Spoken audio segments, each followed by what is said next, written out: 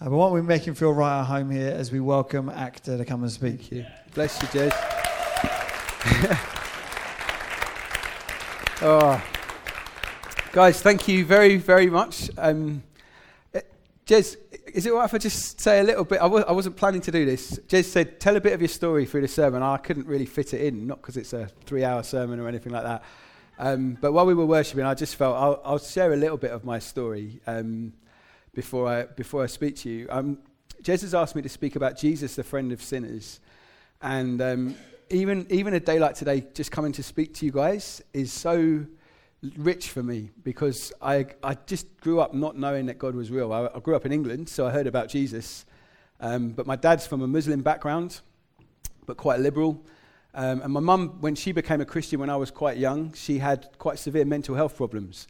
So it wasn't the best advert for Christianity, that she had multiple personality and suicidal tendencies, and Jesus, hooray. Well, it took years, but God healed her, and where we're at right now, I talked to my dad quite a lot yesterday morning, which was amazing. He actually, for the first time, said to me, you know, when I'm exploring things about faith and thinking about church, he's a Muslim background, but me and my 2 brothers have all become Christians at different times in very dramatic ways, where the evidence of Jesus in our life was pretty huge. So there's only my dad left from that family. None of us knew Jesus early on. And all sorts of reasons for me. I mean, Joel hasn't read the bit of my story in the book, but sometimes I'm amazed I'm still alive, genuinely. Not anything dramatic, just was a bit of an idiot growing up. I was terrified of speaking in any setting. You know, like a small room. If you know when you go to training courses or something and they put a badge on you and just tell us why you're here and what your name is, would reduce me to jelly. And I was terrified of it. You know, watching, it's like Jaws' fin going around the room till it's my turn. And now I get to speak to people about Jesus, and it's just amazing to me. There's Jez has told you those 2 things. I'm in a period of my life right now where we talk about Jesus, the friend of sinners. He's my best friend, and I'm learning more and more every day that means more than I ever dreamt possible. It means that he's with me all the time, and that means extraordinary things happen, whether they're little. Even this week, I won't, because I want to get on and preach a message. But even this week, I could tell you things that he's done and said that are just astonishing to me. And some of them I can share, and people will be like, wow, really? Some of them are really private. But he is my best friend. And I don't spend enough time with my son, this is Joel, with my daughter, my wife, with friends, Jez. I think we've probably been together 4 times in the whole of our lives. There's always people you want to spend more time with. And I've learned, and I'm learning, and I'm every day walking more and more into this thing, that when Jesus said, I will never leave you or forsake you, that my sheep know my voice and they follow me, I won't leave you as orphans, it really means that the one person you never ever have to be apart from, ever. And the one person you can expect to speak back to you when you speak to him is God. So I'm going to pray and ask him to help me to bless you this morning. I hate being like, I've done some preparation and God's had me preach to people before, so I trust him, and I trust that he's going to speak as we look at the word together. But I just want to pray. And Father, I love it. I was speaking to John just now and thanking him for his gift, and the band leading us so well, Lord, those 3 guys. But I'm rejoicing that you're in the room, Lord. You are here, Lord Jesus, so evidently, and your Spirit is here, and Father, you are here with all your attention on us. Lord, you love this family, this church family. You have plans for them. Lord, incredible to see what you're doing here, Lord, and just to catch something of your love for these people in this place. And Father, I ask you to use me in ways I don't understand, Lord. I love that you've made me relaxed about doing this kind of thing. More than relaxed, Lord. It's a joy and a genuine privilege. I ask you, Father, to make it count for people here, and in ways, again, I can't imagine. But Lord, open your word to us, Jesus. And Lord, let your voice be heard in your name and for your sake, Lord Jesus. Amen. Amen. Well, look, Jesus, friend of sinners. I'm not ashamed to say I use Google for my Bible study as well as a Bible. You'll be pleased to know. But you know, if you get into any kind of internet search about anything about Christianity, you find a lot of debate, don't you?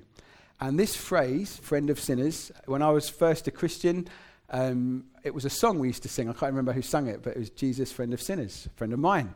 And so it's something I've grown up with as a Christian over the last sort of 20 years. I think I've been following Jesus now. So I know it, but when you get into kind of internet debate about it, it's actually quite a controversial phrase. And I feel like what God wants to do this morning is bring us onto solid ground. So if someone says to you, is Jesus the friend of sinners? You're able to answer it and say with confidence, he is and more. And this is what it means. And there's something good about seeking truth and it really searching the scriptures. What does this really mean? We want to know truth. We want to be able to, if God desires truth in most parts, it's in the Psalms, so should we. And so we want to know what the Bible's saying. And it's good for people to debate these things, but sometimes we can get lost in the debate. And the debate around friend of sinners is basically, are you saying, if you say Jesus is a friend of sinners, are you saying that he's tolerant of sin? He turns a blind eye to sin, that he's a liberal, essentially. And others will say, no, you're getting it wrong. Jesus wasn't a friend of sinners. He was a friend of sinners who'd repented and disciples, but he was firm with sinners. And then you get people bringing up things like Psalm 5:5 actually says, you detest those who do wrong. It's in the Bible. And part of the root of it, again, is good. It's actually because the phrase, friend of sinners, it appears in Matthew and Luke, comes out of Jesus' mouth, but it's him saying to the people around him, you're looking at John the Baptist fasting and wearing all his funny clothes and you're saying he has a demon, and you're looking at me, the Son of Man, feasting with people and going to their houses and eating with them, and you're saying he's a drunkard and a drunkard and a glutton and a friend of sinners. So it's a name for Jesus that was given to him by his enemies.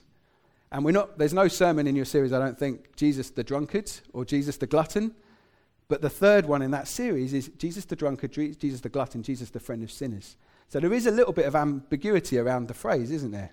So what I feel like God wants us to do is get onto solid ground, and we've been meeting with God already this morning, but again, Father, just want you to lead us into a response, Lord. As we open the word together, would you lead us as we take communion, as we enjoy fellowship with you and one another, Lord? We want to ask that you, I always pray this, Father, you know.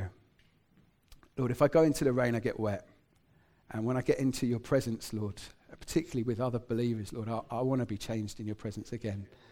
And we want to ask if there are people here who don't know you, Lord, that you extend that hand of friendship and love to them, Lord, and much more as well, Lord. We want to ask that you speak to us and you change us this morning. In your name again, Jesus. I want to focus in on one verse. Jez, how long, roughly, a couple of hours? Okay. Half an hour, okay. I'm notoriously bad at stopping, so just someone give me a sign. Lord, give me a sign. I want to focus in on one verse. This is solid ground, I think. When you're looking at Jesus, friend of sinners, solid ground. It's 1 Timothy 1:15. It's 1 Timothy. This is a letter, if you're not familiar with the Bible, this is a guy, Paul, who really was a sinner, and he's going to say that in this verse. He was a well-learned rabbi who used to persecute Christians even to death and imprisonment, split up families. He got letters written so that he could hound Christians in the early church. He hated Christ. He hated Christians. If he had had his way, there would be no church. We wouldn't be here. The name of Jesus would have been blotted out forever. And he became one of the most influential men in the whole of history, let alone one of the most influential church leaders. And he took the gospel around the world. And he's writing to this young guy, Timothy, and he's saying this. I was going to read the whole context out, but you can read it for yourself. I'm not really going to open up the kind of before and after. But here is the phrase. Here is a trustworthy saying, worthy of full acceptance. This is solid ground. It's not Jesus reporting that his enemies have called him a Jesus, the friend of sinners. Here is a trustworthy saying, worthy of full acceptance. Jesus Christ came into the world to save sinners, of which I am the worst. That's Paul writing to Timothy. Jesus Christ came into the world to save sinners, of which I am the worst. And I want to say, if there's any controversy around the phrase friend of sinners, there's none in this verse. This is a trustworthy saying, worthy of full acceptance. My acceptance, your acceptance, whether you come in as a Christian this morning or not, if you are a Christian, whoever you meet during the week, this is a verse a bit like Romans 1:16. I'm not ashamed of the gospel. It's the power of God for the salvation, for the saving of people. This is one of those verses. This is a trustworthy saying, worthy of full acceptance for whoever you meet and whoever hears it. And it is good news. I want to say this morning that the truth, and I will share a bit of my own experience, and I can hear and see around the room so much evidence of Jesus here this morning that for some of us this is just a reminder of who he is and what he's done for us. But I want to just celebrate this amazing. I was one of those people, before I was a Christian, when I met Christians, I was so sure of myself, saying your notion of God is so wrong, because if God created hell at all, he's unjust. Why would he create any one person to go to hell? I used to say, if I bred white mice and squashed half of them, you'd think I was a villain. How is your God any different? That's how sure I was.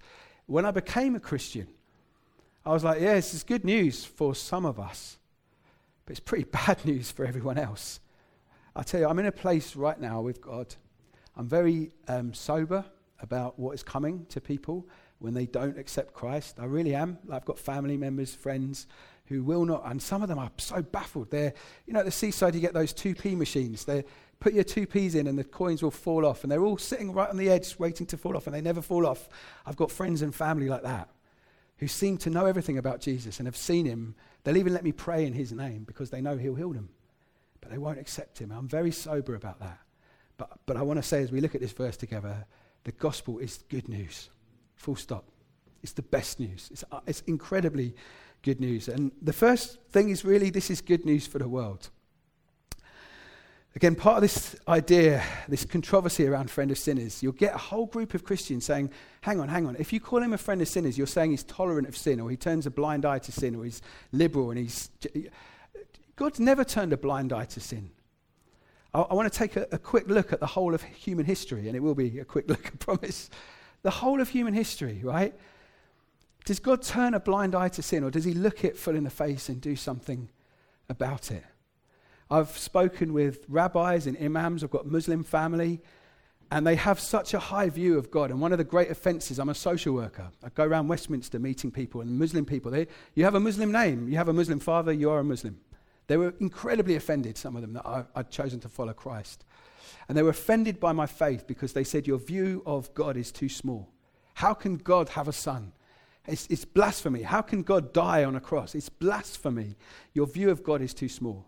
And my response to them, increasingly confident I've become of this, your view of God is way too small. Because they talk about God being appeased by sacrifice or good living.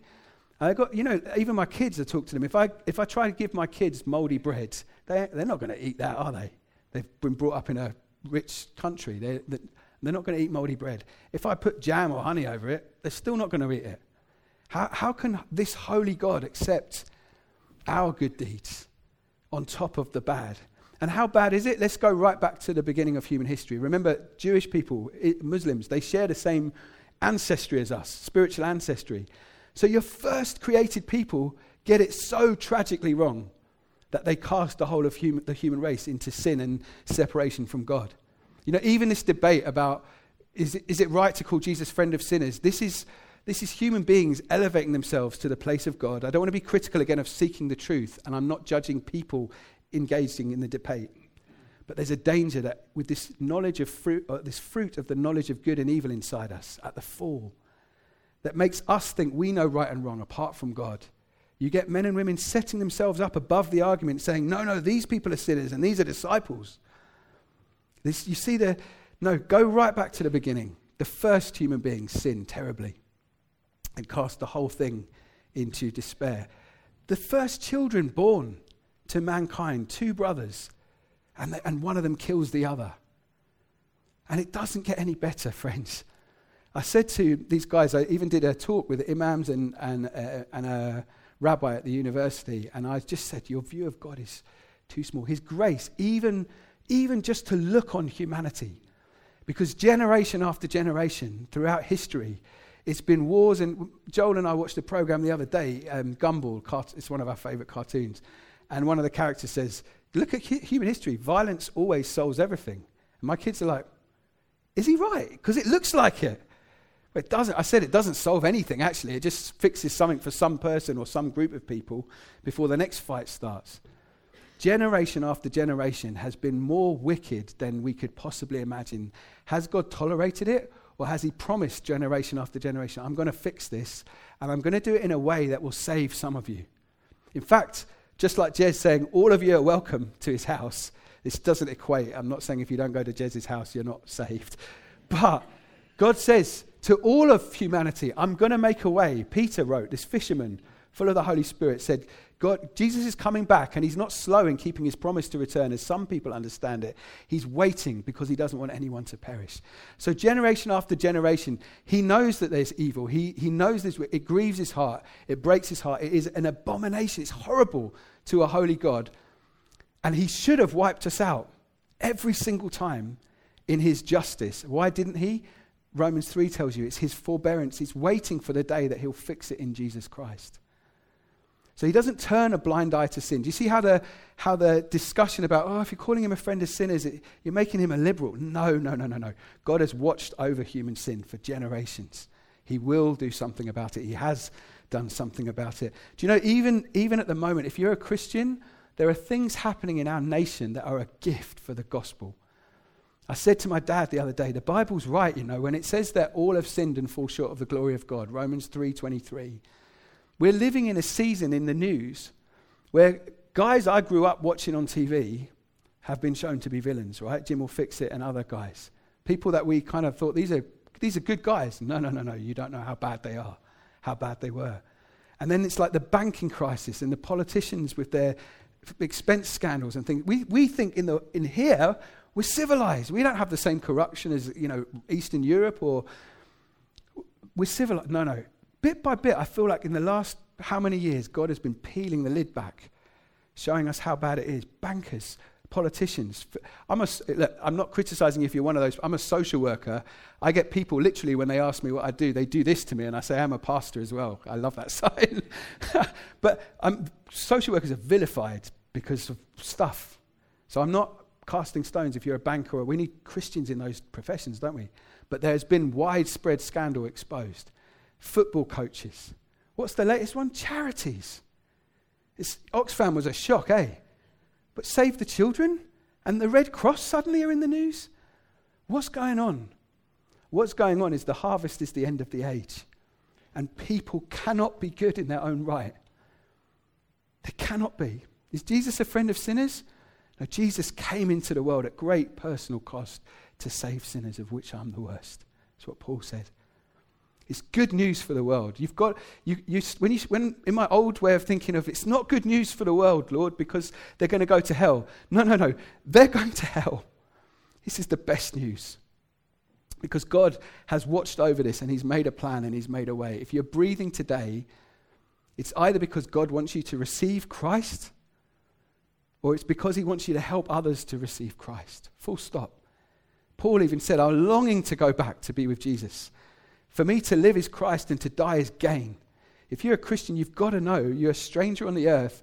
The only reason God has you on earth is because he's going to have you love and bless people into his friendship.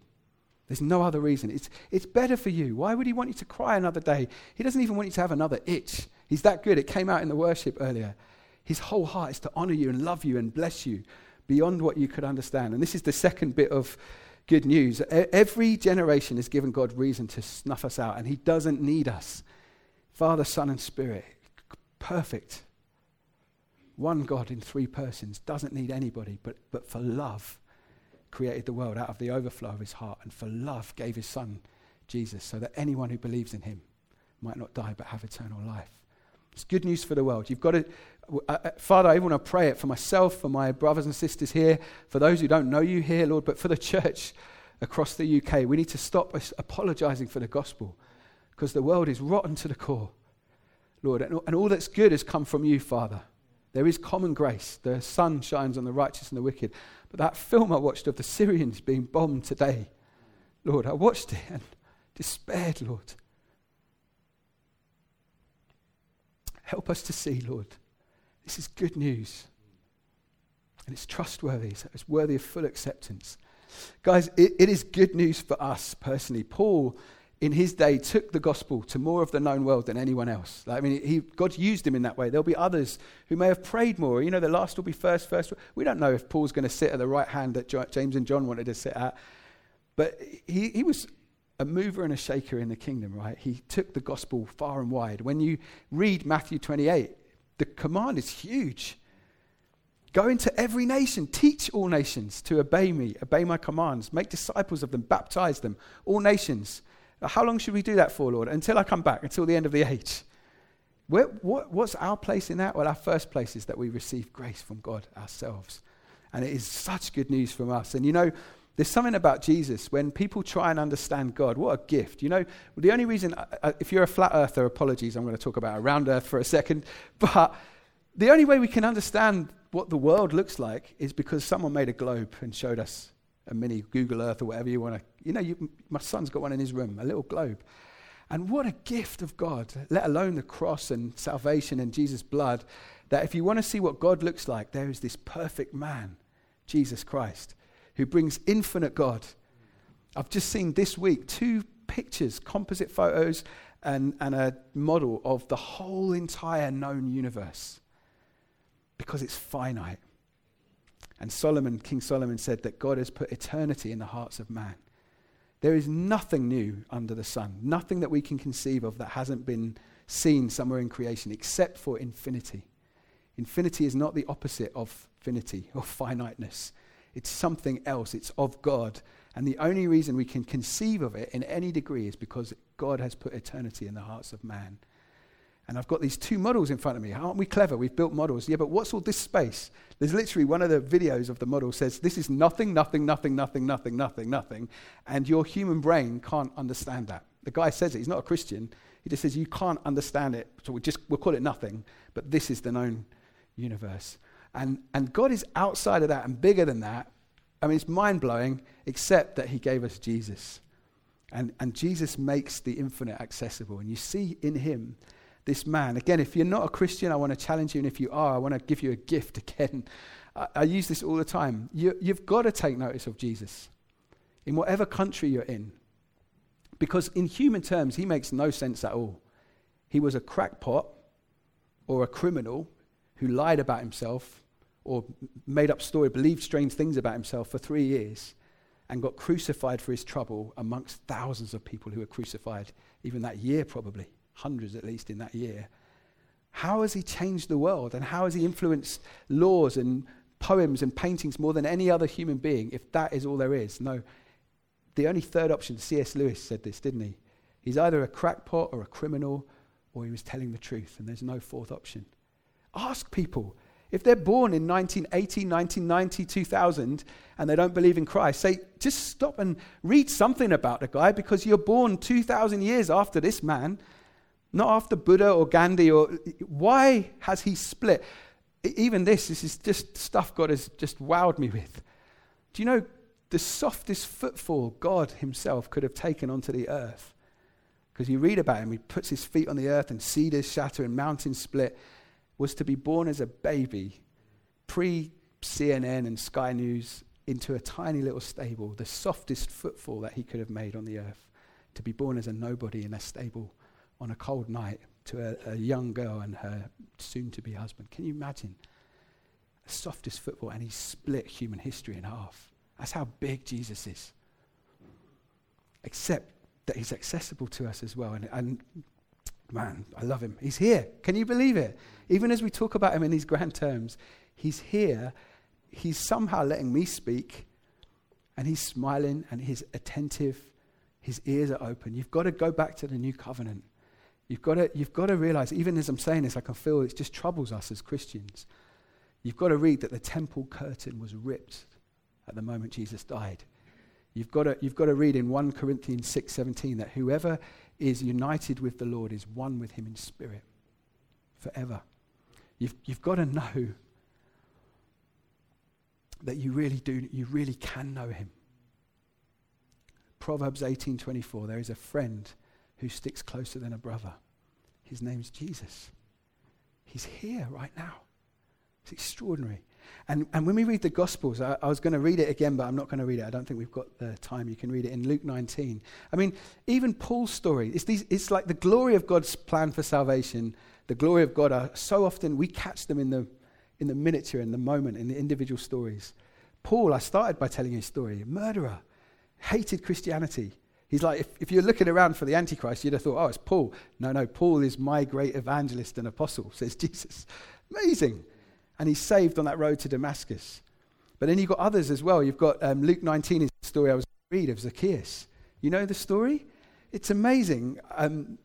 I won't read it. But it says that Jesus comes into Jericho, but he's just passing through. Why is he passing through? Because he's determined to see the plan out. Why? Because he came into the world for no other reason than to save sinners, of which I am the worst. What good news is that? So he's purposeful. He comes into Jericho. He's passing through on his way to Jerusalem. But here's the amazing thing about Jesus. He always responds to someone who will take a look at him or ask him. So Zacchaeus is this little guy, if you don't know the story. The crowds are all around Jesus. He's like trying to see this guy he's heard so much about. The big news around is this the Messiah? Because God has not turned a blind eye to sin. He's promised that one will come, who'll fix it all. Zacchaeus is hopping, is this the guy? He runs ahead, climbs up a tree, this little man, and he looks down. And Jesus, when he gets to him, he looks up and says, Zacchaeus, come down. I need to eat at your house today. Jesus always, he's purposeful. You must hear this. You mustn't worry about your church not fulfilling God's plan. God is going to fulfill his plan. Our invitation is to be there with him as he does it. You can't obstruct God's plans. You're not going to make the harvest any smaller.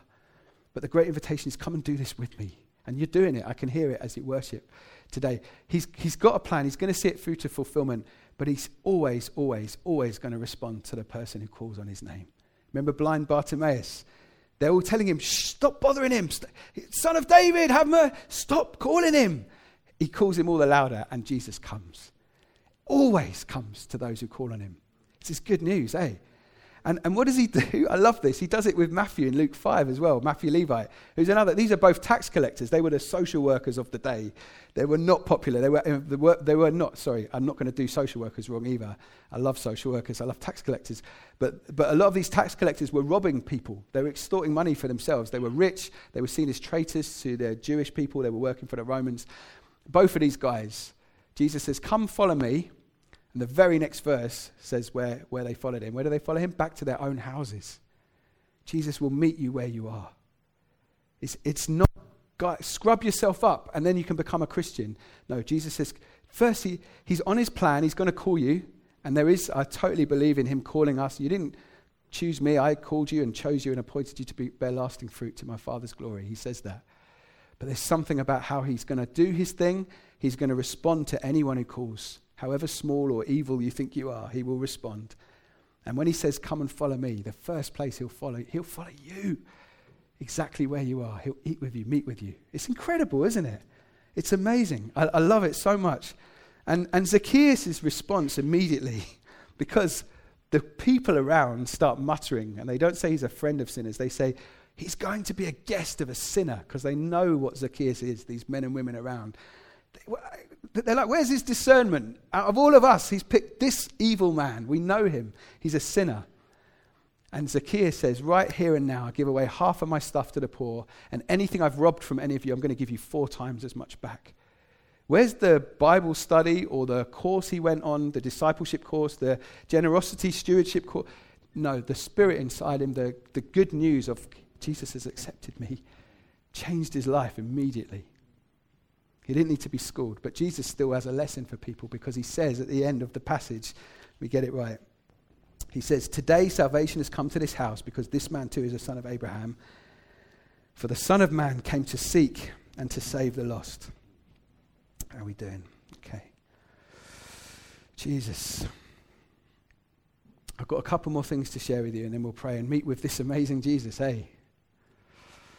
Lord Jesus. This great story of salvation is worth having in view, and the wickedness of man. I know it looks nice, but it's horrible.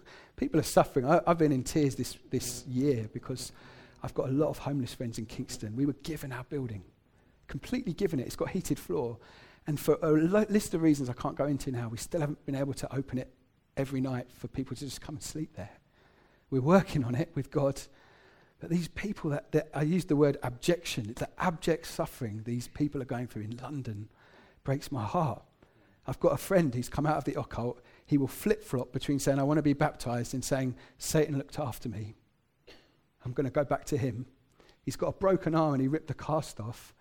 And he's been in church cursing Jesus. I'm sorry to say this because, but he soiled himself one morning in his tent.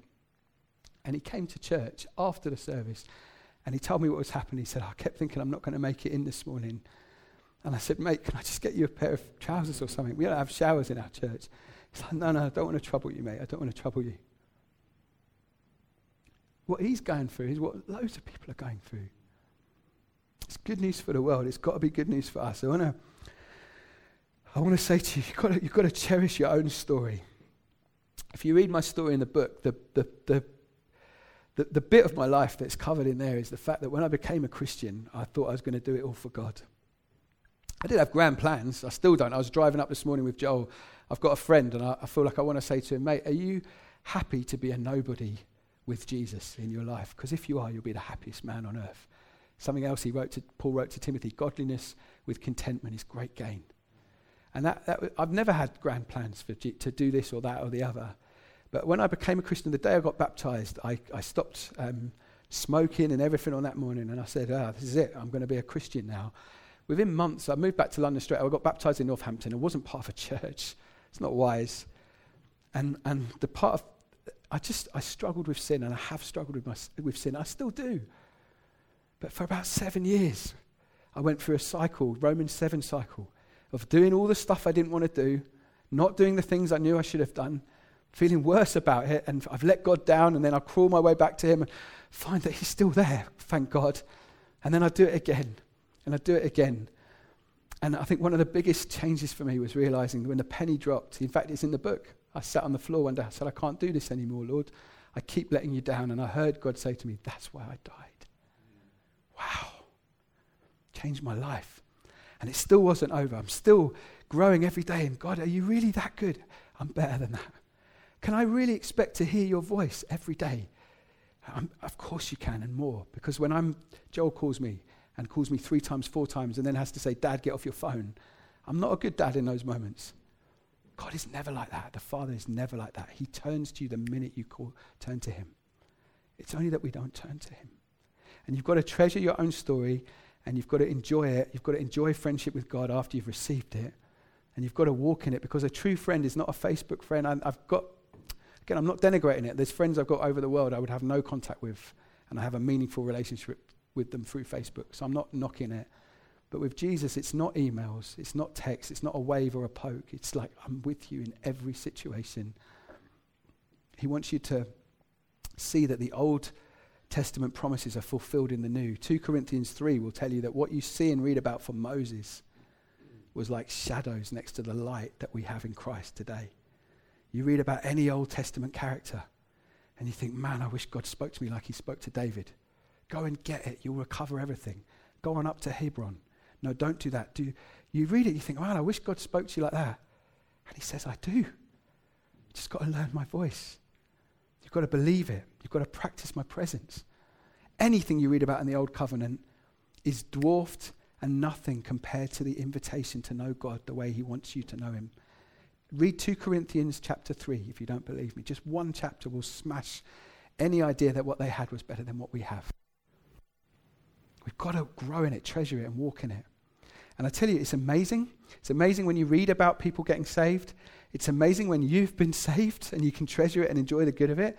Do you know, in some weird way, it's even more amazing when you stand with people and you see that they're born again. I was gonna mail you this morning and say maybe stick a slide in for this guy Tim. He's been homeless for 20 odd years, been coming to us for about a year. He's an old man.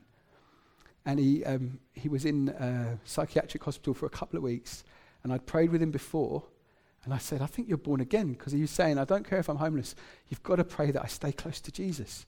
And I was suddenly like, what's happened to you? He's still a bit drunk. He's come back from the hospital, and he came up to me on Sunday last week, and he said, Akthar, you're my friend. And he said, I think Jesus sent me to the hospital because I've been praying every day, and I haven't had a drink since I came out. And he said, I love coming here, but I'm always a bit drunk, and this is the first time I've come stone cold sober. And actually, I was going to say back on the streets, because many of them are. We've seen a number of these guys and girls give their lives to Jesus We can't care for them properly yet. But he's actually got some housing stuff being sorted out from this hospital. Do you know that's even more amazing in some ways than my own salvation? I don't want to be disrespectful. I mean, Paul goes as far as saying, I wish I was cursed so that Jews could be saved. So I don't think I'm being ungodly in saying it, but there's something when you see someone that you've loved becoming a child of God. That's extraordinary. And God wants it for you. And I think I'm probably even going to wrap up. Jesus. Yeah, let me finish there. Hang on. Let me just touch on this worst of sinners bit.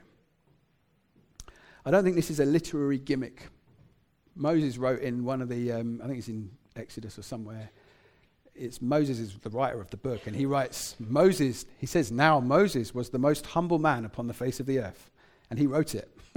It's really weird. I don't think that's a literary gimmick. I think he was humble enough to write it, because it was true. God told him, inspired by the Spirit, he wrote it down. I don't think this is a literary gimmick when Paul says, of which I am the worst. I think this is a man, you've probably heard the progression in his letters. I'm the least of the apostles, all the way down to I'm the greatest of sinners. Chronologically, that's where he writes it.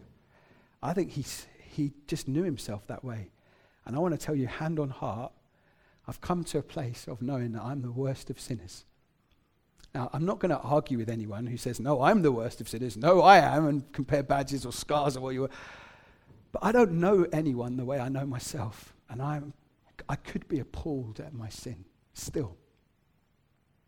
And I'm not. Do you know why? Because I'm so safe in Jesus' love and in his salvation. And he is the one who began a good work in me. And he's the author of salvation who's going to make me perfect by the end. And his grace is sufficient for me. It's not just when I struggle with sin, it's when I give into it. He's going to set me free from that, and he has, time and time again, more and more and more. So I'm not kidding. I am the greatest of sinners that I know. And what does that mean for me? It means that when a guy is in front of me cursing Jesus with swear words in my church building, I'm not fazed by it. I'm full of love, and I know God can save him, because I think I'm probably worse than this guy. And in fact, for what I know, I am. I'm the worst sinner that I know. And I'm so secure in him for that reason. I'm not looking at other people thinking, and I'm grateful for what I have. I still don't have these great ambitions for God. If he says to me, go here and do this and do nothing and pray, God help me that I'd be obedient, but I'll be so happy to be with him. I've been praying as a church, God, because we've had growth and we're visible and all this stuff. And I've been praying with my leaders and even with the congregation sometimes, Lord, if you want us to be the smallest church in Kingston, you remember Jesus said, when you go to a feast, don't take the best chair, because the master of the house might say to you, sorry mate, that's not for you, and put you in a humbler chair. No, take the lowest chair, and perhaps the master will give you a better one. It's a perhaps. It's not take the lowest chair, and then they'll see you're humble and give you loads of No, perhaps he'll lift you up. Do you know, God wants us to have a heart that we're so happy to be sitting at the table. So grateful that Jesus did this thing, that I can even be here. So we've been carrying that as a church and just saying, Lord, we're right in the town centre, we've got a building, people know about us, but genuinely, Lord, not as a trick, if you want us to be the least. I don't think he's going to shrivel us up, but if you want all the other churches to outgrow us in revival, so no one talks about us or thinks about us, let your will be done, because we are grateful to be a part of your family, grateful to be at your seat. I'm the worst of sinners means I'm the least ambitious for myself, the most secure in his presence, because I know I can't sin myself out of his love. I can't. And I want to tell you, even objectively, and I will finish right here, you'll see it even in the cross. I remember when God showed me this. This is the worst day in human history. You thought Adam and Eve was bad. You thought Cain killing Abel was bad. You thought David committing adultery, and the greatest king Israel ever knew was an adulterer and a murderer. You thought that was bad? No, the worst day in human history was the day that men laid hold of the Son of God and beat him and mocked him. It's not just physical. They mocked him. If you've ever been bullied or anything, they physically beat him, but they mocked him as well. And they jeered at him, and then they crucified him. They made him carry his cross as if he wasn't carrying enough already. And then the Bible says that even in all that suffering, when he's on the cross, he says 7 things, but 2 incredible things. Father, forgive them, they don't know what they do. And he says, my God, why have you forsaken me? Because in that moment, he identifies with sinners so much that 2 Corinthians 5:21 says that in that moment, God made him, Jesus, who knew no sin, to become sin, so that in him we might become the righteousness of God. Arguing about whether Jesus is a friend of sinners is a nonsense. He's a man forever at the right hand of God. He became a man and will remain a man forever. God himself. Because he wanted to come into the world to save sinners, of which I'm the worst. Isn't it amazing? Father, I just want to ask your help, Lord. I don't feel like I've even begun. I feel like a toddler, Lord, in the things of God. I feel like I was just saying to John, I feel like there's a wrestle, Lord, going on all across churches in the UK. And the wrestle is between, it's almost a bit like the battle between Mammon and God for our hearts. You know, Jesus said you can't serve two masters. And he highlighted Mammon, the love of money, because money promises all the stuff that God alone can give. Money says, I will, especially in our culture and our country, money says, I will give you health, I'll heal you, I'll give you peace, I'll give you joy. No, only you, Lord, can give those things. And I feel like there's a similar battle going on in the church all across this nation, Lord. Will we lean into you and your presence and your wisdom? Will we trust in you with all our heart and love you with all our heart, soul, and strength? Or will we trust in our own wisdom and understanding? And will we trust in strategy and method? None of these things are bad, but it's got to be Jesus first and wisdom and strategy second. And Lord, I want to pray for this congregation, even today, that we will know you love us. You love us, you love us, you love us. 1 John 4:10. This is love, not that we love God. What an antidote to every religious lie in the whole world. This is love, not that we love God, but that he loved us and gave his son Jesus to be an atoning sacrifice for our sin. Father, even in these moments as we sing, I guess, and take communion together, I'll hand over to Jez. But Lord, would you do something deep in our hearts? Set us free from the fear that you're not with us, from the fear that you don't love us or that we can lose out your love. Lord, nothing will separate us from your love. And Lord, if there's anyone here who needs to know you, needs to give their life to you, Lord, would you bless them now and move in their hearts, Lord, and just show them and give them life. Would you choose them, and what you've done for the rest of us, would you do it for them? In Jesus' name. Amen. Bless you guys.